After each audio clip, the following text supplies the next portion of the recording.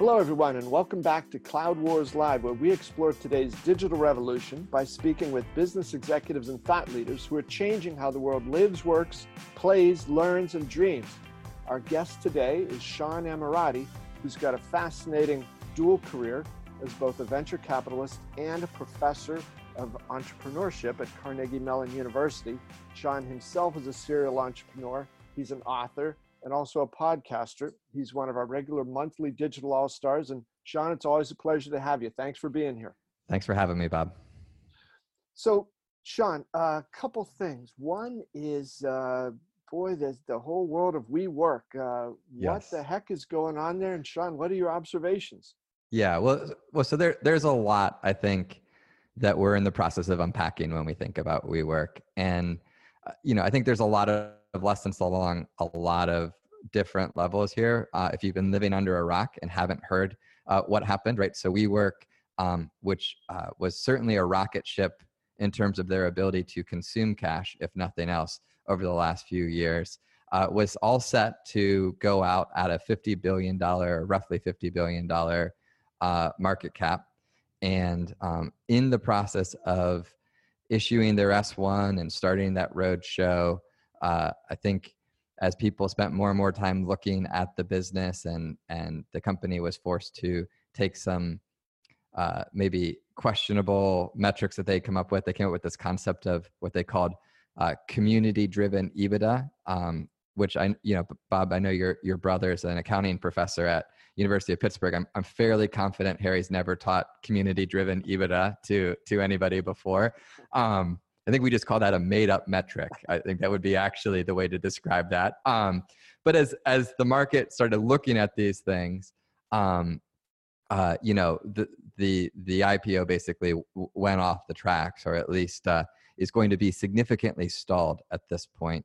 And then as more and more information came out, the company and the founder and CEO ultimately decided it was time to bring in some new leadership to the organization, which is kind of an amazing pivot, because if you actually look not that many weeks ago even to the original S1, the CEO was elevated to Jeff Bezos level in terms of the number of mentions in the report and just this critical asset, and the board had given him all kinds of control. So he got 10 votes for every one vote of his shares, so basically give him effectively control over the board. So a lot's come out, and I think there's rightly a lot of criticism, both in some of the cultural things that have come out about stories about how he led the organization. If those rumors are true, I think people need to be held to a higher standard on that front. And also there's a lot that's come out around how the board managed the entity, which is also real. Like corporate governance is something that's important, and it doesn't seem like maybe was taken that seriously. To me, though, beyond all that sizzle and sort of fodder for great popular press articles, to me, I think there are some lessons here that are worth stepping back as we think about digital transformation, right? The topic that you're focused on here and this digital revolution. And to me, lesson number one, and I think it's important not to miss this, is when you're talking about moving physical things like atoms, like in this case real estate, the costs around that are just different. And one of the things I think that feels from the outside looking in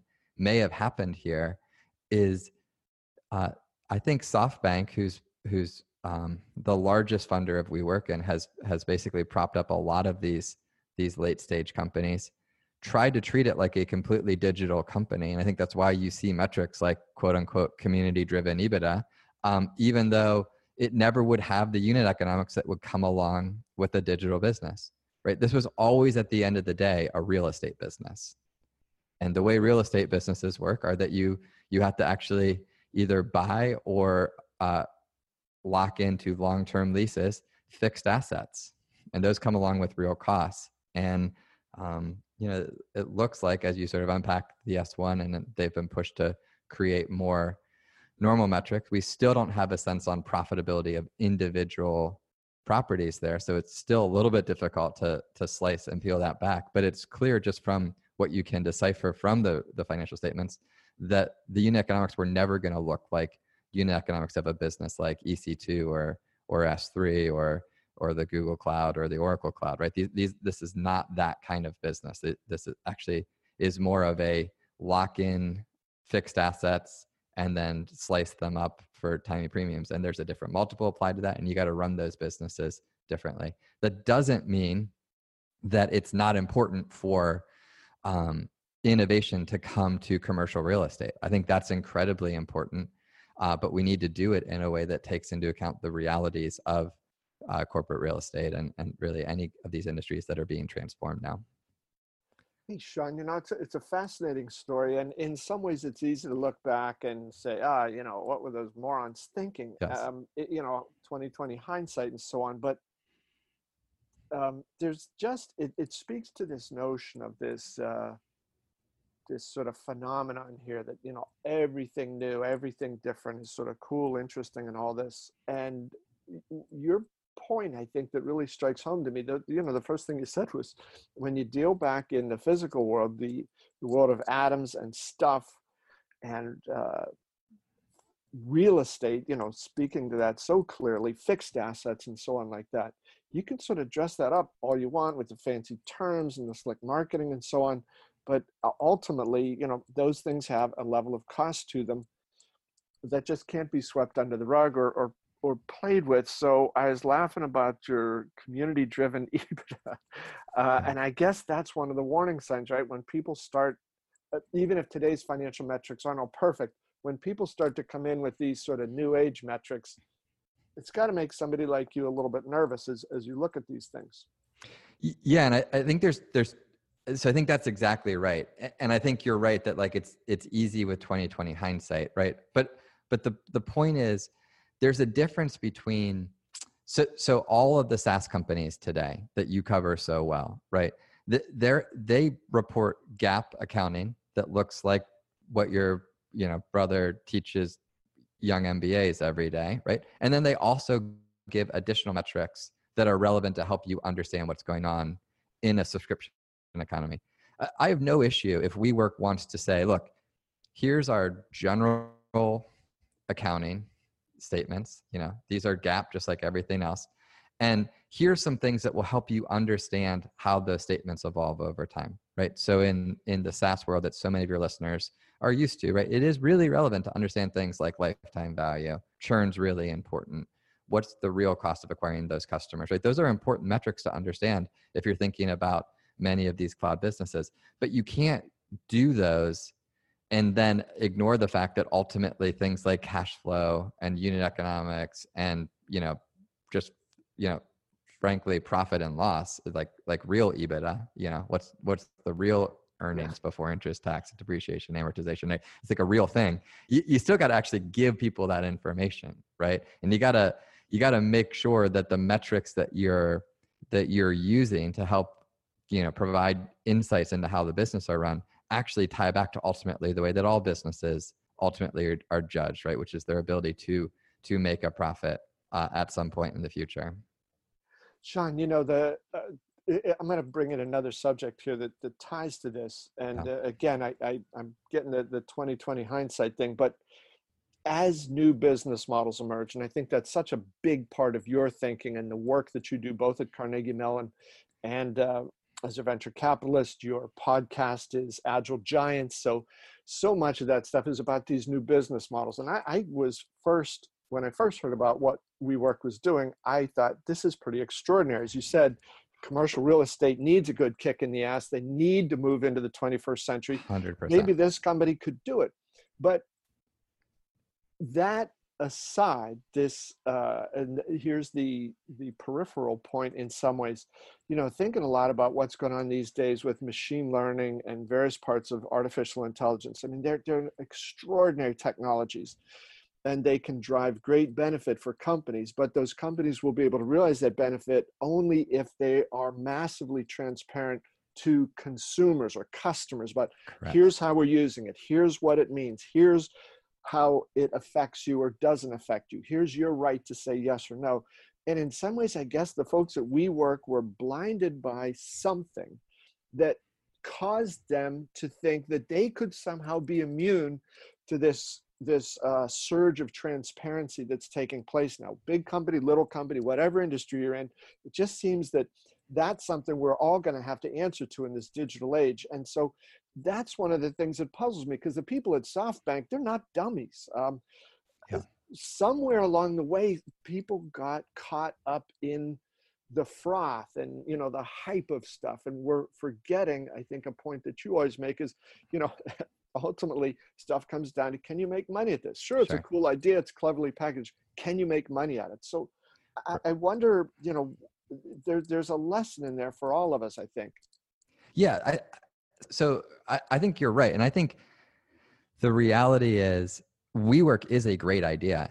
It just might be like a $10 billion great idea or a $15 billion great idea, not a $50 billion great idea. And it you know, and it might need to go out and, you know, 24 months at a price like that. And that's going to be painful for SoftBank, right? And the ripple effects of that are going to be serious. But commercial real estate, I mean, it used to be awful, right? I think if you think about entrepreneurship as making the world as it ought to be, right? The world needs solutions like WeWork. They need co-working spaces, and WeWork really did pioneer this model of you know, buy the drink or buy the desk office space that's really important. A ton of our startups are in WeWork spaces today. Now I think, you know, because of how they ran the business, and we don't really know this, but I would speculate, I'm not sure they even have profitable unit economics today on their facilities, right? It turns out, you know, beer and kombucha on tap is expensive, and there's a lot of that in WeWork spaces, unfortunately. And so they may have gone too far, and they may not, you know, they may not have done everything exactly right. I think the brand is still strong. I think if the board actually provides the type of guidance that boards desperately need to in, you know, 2019, they could end up building a great, valuable company. May not be $50 billion of value, but a $50 billion company is pretty rare. And so I mean, there may be a great path forward, and you know, they've now got these co-CEOs, and we'll see what happens with them. But they did solve a real problem. Some of it also comes back to, like, I actually do think the community is a really interesting impact of that. I don't think it changes your quote unquote EBITDA, but I think the community is interesting. I mean, a guy that, Bob, you and I used to spend a ton of time with when he was in Pittsburgh and still catch up with now and then, Richard Florida, the guy who coined the term creative class, right? I mean, there was no good office space for this quote unquote creative class. And the WeWork guys and this model they pioneered, every city you go to today, it feels like there's a WeWork in it, right? And there's a place for that community to gather. And I think that does, I think you can explain that does deserve some premium, probably not a 5x premium, but it does deserve some premium to, you know, CB Richard Ellis or whoever your favorite comparable commercial real estate business is. Now, I'm not sure if the right way to make this world better is WeWork as a brand new company to pioneer that, or some of these existing legacy businesses that know the fundamentals of running real estate so well. I'm not sure which of those is a better approach. My intuition actually is that potentially one of these established businesses that knows the fundamentals of everything it takes to make an office run on time, integrating some of this creative class thinking and making them a little more community driven, like that might be a better way to ultimately solve this problem. Sort of neither here nor there right now, because WeWork's raised so much money. The board has an obligation to figure out the best option for those assets at this point. But you know, I think that they were solving a real problem. I just don't know that it was at this scale. And I do think there was some amount of either lack of transparency or lack of checks and balances between management and the board. Without being in the room, it's hard to know which of those it was that I think ultimately set this company on a really unfortunate path, because it was and hopefully still can become a really valuable entity in the world today. Sean, you know, there's as always, a number of good points you raised, and let me see if I can get you to just pick up on a couple of these. So you said WeWork's still a great idea. It just might not be a $50 billion great idea, but it might be 10 or 12. And hey, there ought to be more 10 or 12 billion dollar great new ideas, right? Sure. Yeah, and the other point that you raise about the need for boards to also transform themselves in some ways, right? Either both the committees they form, the subcommittees, the responsibilities, the priorities. In Right. some ways, that you can't, and that's just, anyway. You just proven it here with this story. It's not deadly, but it's going to be horrendously painful for a lot of people in this. There are lessons to learn in it. And the third one I wanted to ask you to pick up on, Sean, is is there an agile giant in the commercial real estate business that might be able to say, hey, you know what? Maybe some of the execution wasn't perfect here, but with what I know and what I have and what I could do, if I have the courage to really change, we can help expand this movement. Yeah. So I'll hit those in reverse order. On the third one, I hope so. Like I don't know. I've had a couple preliminary conversations with a couple people in the commercial real estate space. They notice the same thing everybody else does, which is the billions of dollars flowing into this new category called prop tech, right? And they're trying to figure out what that means for their businesses. And part of it is, they've got the opposite problem that WeWork had, right? They've conditioned their investors to expect them to run their business a certain way. And they're going to need to rethink about how they do innovation, how they communicate innovation. It's probably going to look like the process that you saw up close and personal when Adobe went from packaged software to subscription software, right? There's a J curve that comes along with that as you educate the market to evolving business models there. But I think there's a real opportunity there, for sure. On the board point, I think that's incredibly important. Bob, you watched the IT industry go from a utility to a strategic objective for every company, right?